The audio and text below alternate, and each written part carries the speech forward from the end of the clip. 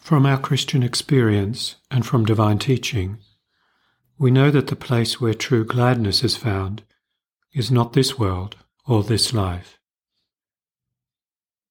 In this world and this life, happiness comes and goes amidst the duties and struggles of this life. Illness and sorrow certainly mark this life and make it a vale of tears, as we say in the Hail, Holy Queen.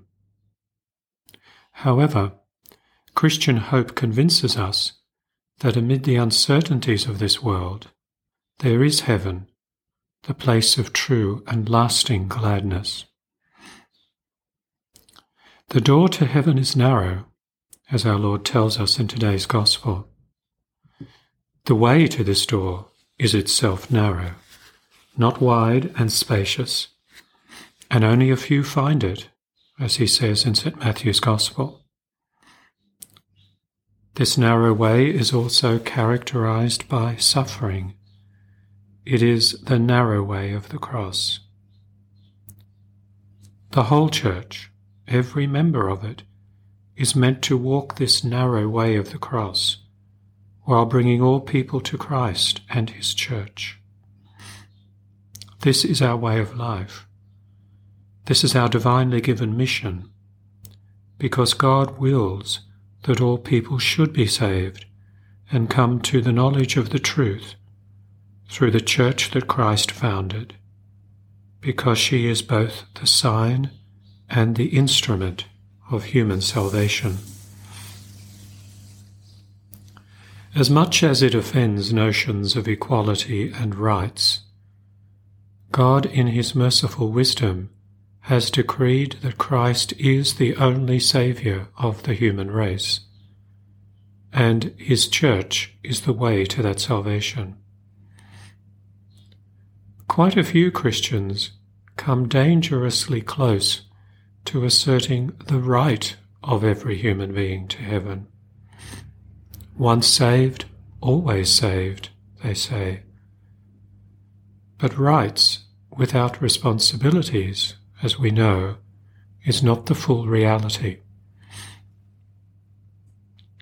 The way we live our life is not a flippant enterprise. It is serious because it has eternal consequences. As we live, so shall we die. And as we die, so shall we be for eternity. We must exercise our freedom responsibly in light of the eternal salvation won for us by Christ, because it can be lost through selfish and sinful deeds. Our Saviour does not answer the question as to the number of those who will be saved. That is not for us to know. We do know, however, that everyone is called to enter the kingdom of God, but it seems that not all will enter it.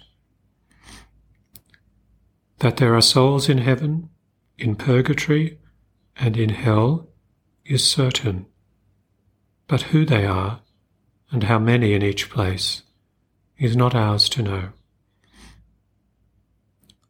This is not mean of God, but a protection for us.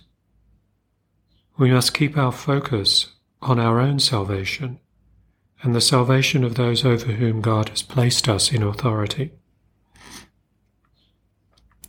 If we look at all of this from another angle or viewpoint, it frees our perception from what is owed to us by God, which is false because God owes us nothing. It is us who in justice owe worship and honour and thanks to God for life and for salvation. God has made possible eternal life in heaven for all, but at the same time has given us every possible help to find the narrow way and enter by the narrow door. He gives us every possible grace, most especially through the sacraments, to assist us. Notice how he says that we must strive to enter by the narrow door. The word strive is a better translation of the Greek agonizomai. We get the English word agony from that Greek word. So it's more than trying your best, as we hear in the translation at Mass, which is rather weak. The word picture from agonizomai is more of the Olympic athlete in the Games, or hand-to-hand combat with an enemy. It is not trying your best, it is supreme effort, with the help of divine grace, that keeps us on the narrow path towards the narrow door. Contented complacency has no place in the Christian life or in the Christian struggle to heaven.